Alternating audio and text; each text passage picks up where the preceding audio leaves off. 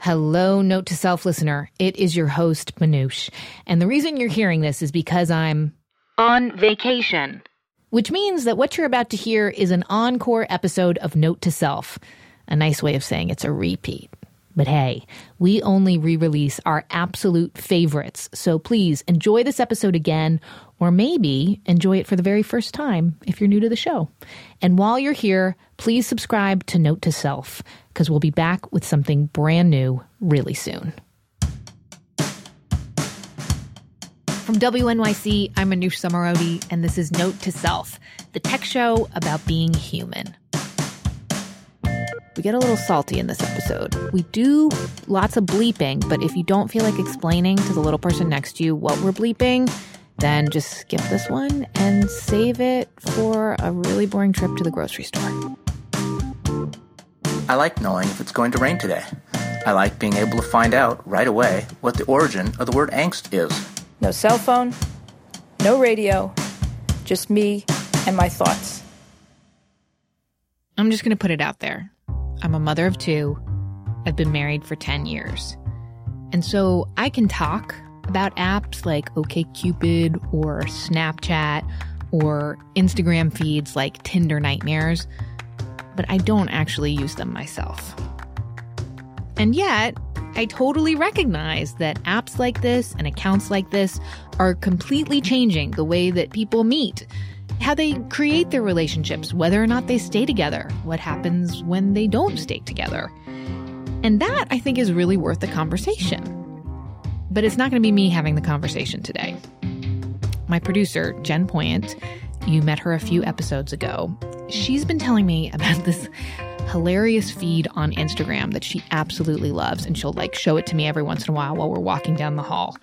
It's called Texts from Your Ex. So these are real text messages between exes. If you've never seen it, it's just pages and pages of screenshots of these.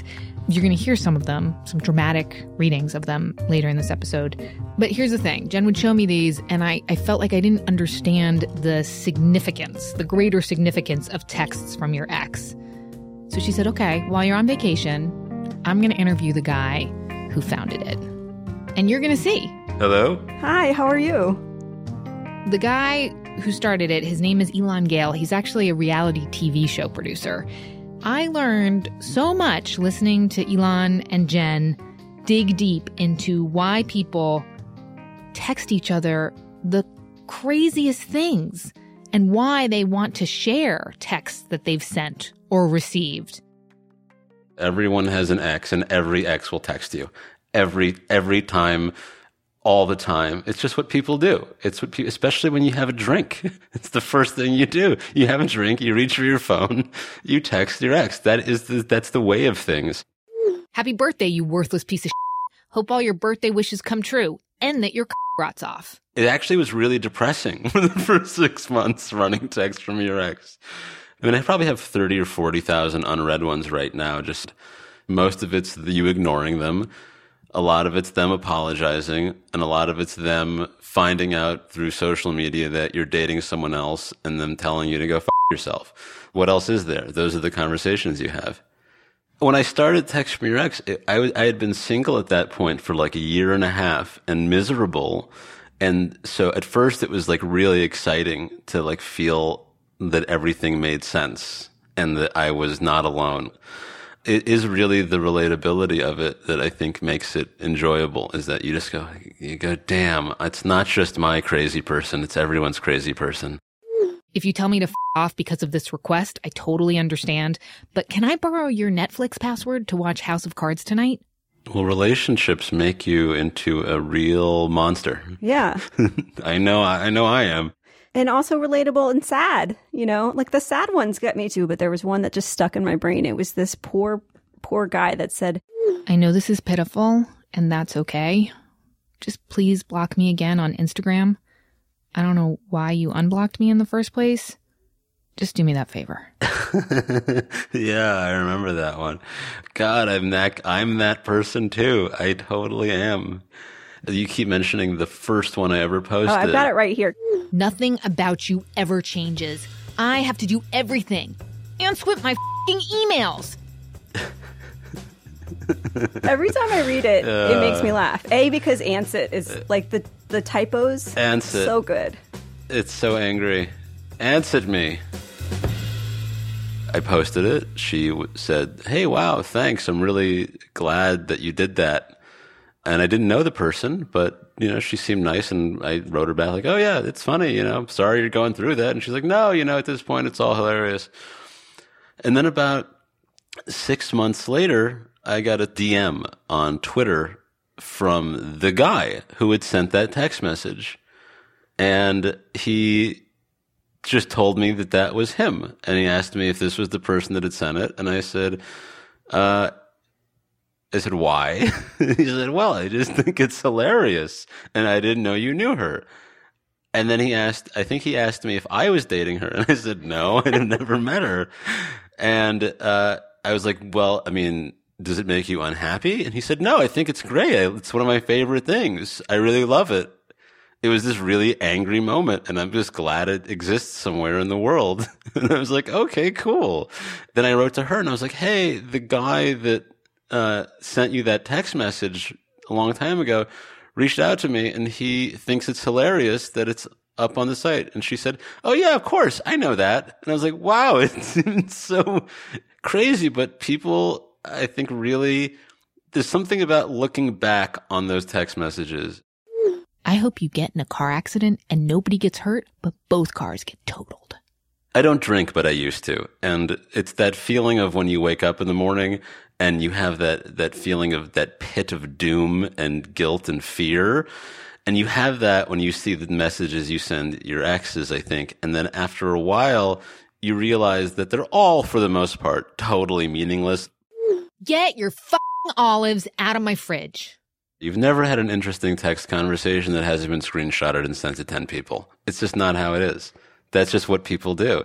Go through anyone's iPhone library and you will find a lot of white space with little green and blue bubbles. That's just what people do. There's no such thing.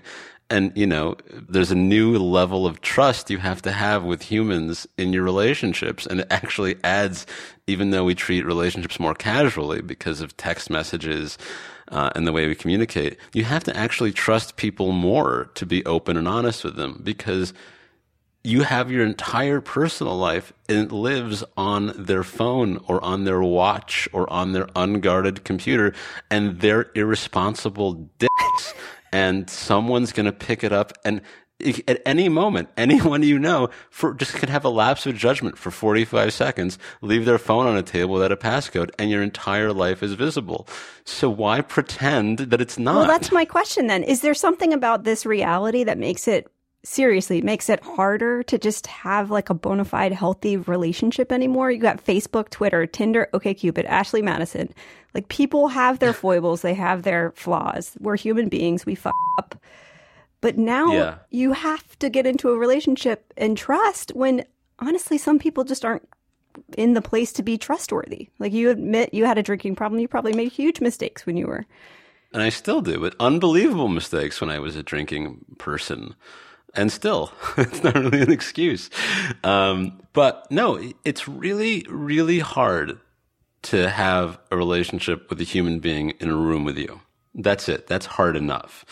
Adding in all the extra layers of Twitter and Facebook and Instagram, those are really complex social worlds to live in. Like that feeling you have when you first introduce someone to your friend group when you're dating them. Yes. Yep. That's like or to your family, God forbid. Those are two really pivotal moments. And in this age of social media, which I can't believe I just said as a sentence, it's every day you do that. You do it every single day. You interact with people interacting with each other from different aspects of your life every single day. People are interacting with you, and after your first date, they're interacting with your Twitter account and your Instagram account and the other people that are interacting with it, and the comment section and all and they're gleaning information, sometimes correct, sometimes incorrect. All of these things, they're dealing with multiple parts of you. And it took us, billions of years to get to a point where we had a common language.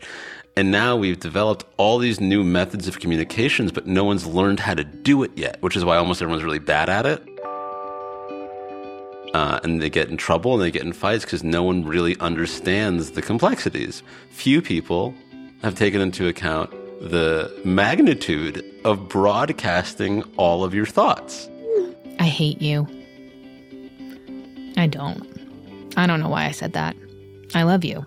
And I think about it all the time, and I'm quite sure I haven't gotten into 10% of the actual complexities of it. I could not agree with you more. I don't think people understand the boundaries or rules yet at all. Like, do you think there are clear boundaries for this? No, there aren't. Because we don't talk about it enough. And we don't talk about it openly with each other in the opening parts of relationships where, when you start dating someone, you kind of hopefully make it clear what your deal breakers are. Like, okay, we're dating each other only. We only are going to sleep with each other or something. There's some kind of vague rules set out, but people don't set out the social media. I mean, can you imagine if you didn't know me, which I guess you don't really yet.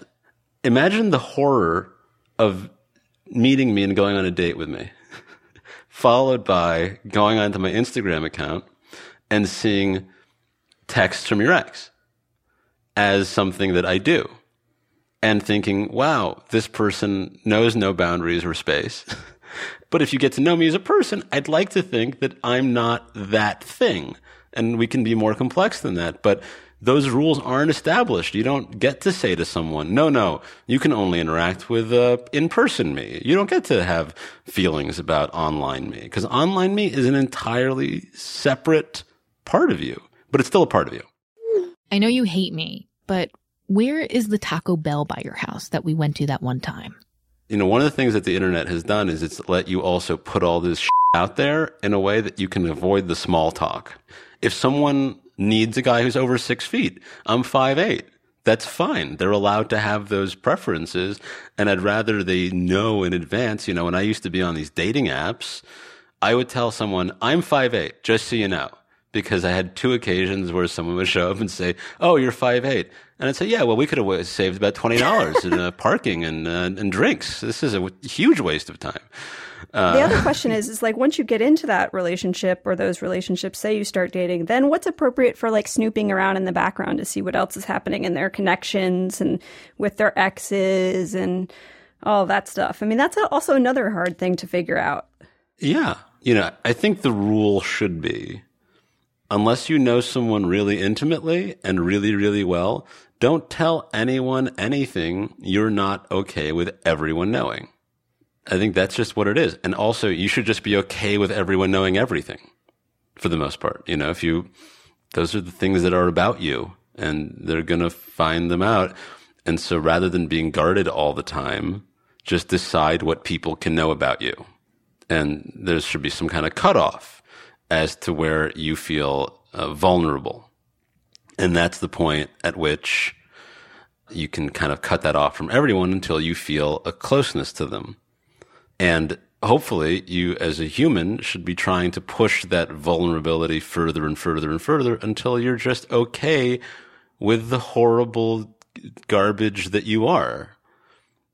That's the thing. Like, we're all just trying to hide our bad parts. No one's trying to hide their great parts. We're all just trying to hide our bad parts that are all going to come out eventually, especially with the people we love. You're a real bitch. And no, that is not a drunk text. I lied. Yeah, that was a drunk text. My bad. Probably the thing that makes me want to just lose my mind the most is when people on Facebook talk about how their privacy is being invaded. And I just go, you're using a free cloud in the sky that someone has made for you completely voluntarily.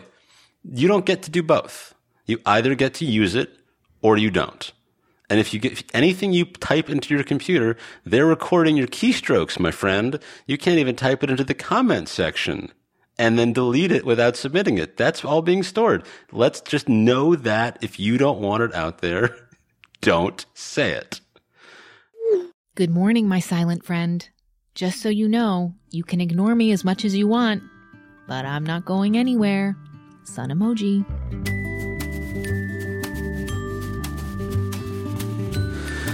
I think once you say, okay, the world is just a thing that doesn't really exist, you try to laugh a little bit more. And that's what Text from Your Ex does for me. That's awesome. That's what it does for me, too. I love you. Thank you. Oh, so good. I love this conversation. Okay, when we come back, some messages from you. Note to self listeners.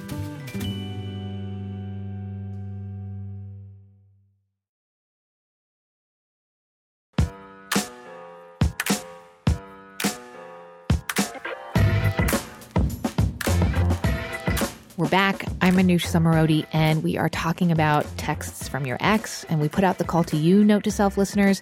Send us your stories about when you have sent or received a text from your ex. And you did.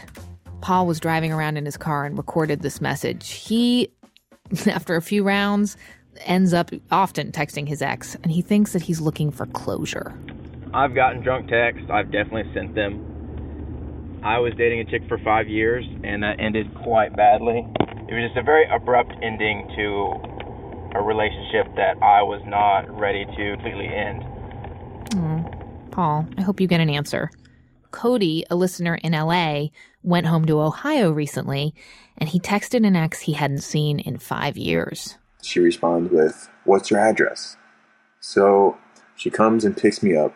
I was so surprised and nervous. So they went out. They went and ate donuts at Tim Hortons. He says that she looked exactly the same.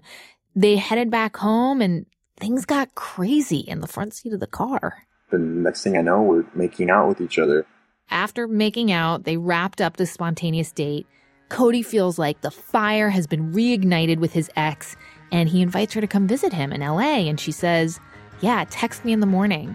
And he does. More than once. No response. Ever again. Hannah in New York totally admits to using texting her ex to feel better about herself.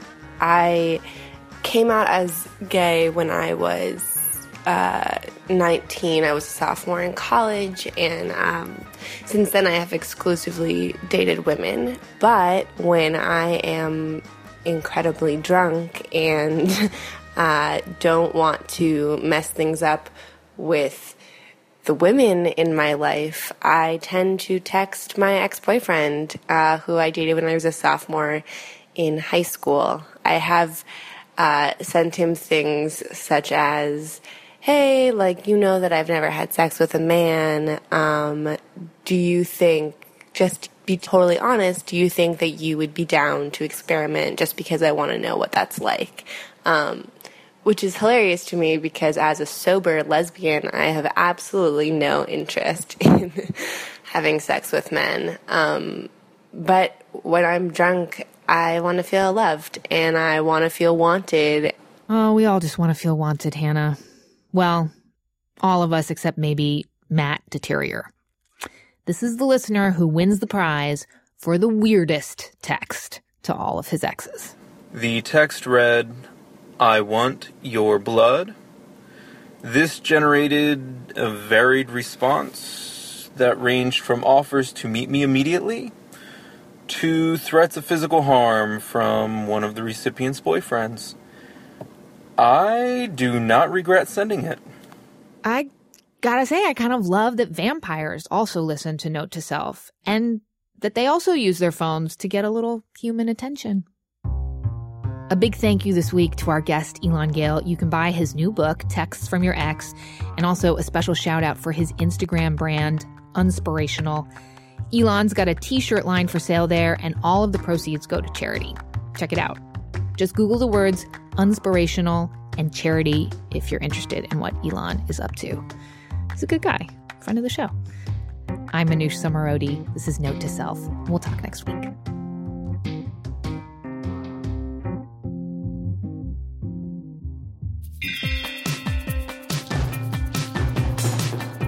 Thank Thank you so much for listening to this encore episode of Note to Self. You can talk to us anytime by sending us an email or a voice memo at notetoself@wnyc.org. Tell us what you'd like to hear us cover, or just reach out and tell us what's on your mind.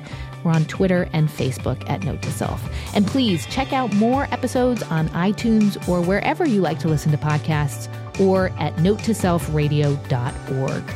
For now, I'm Manoush Zomorodi, and I'm trying to unplug. Talk soon.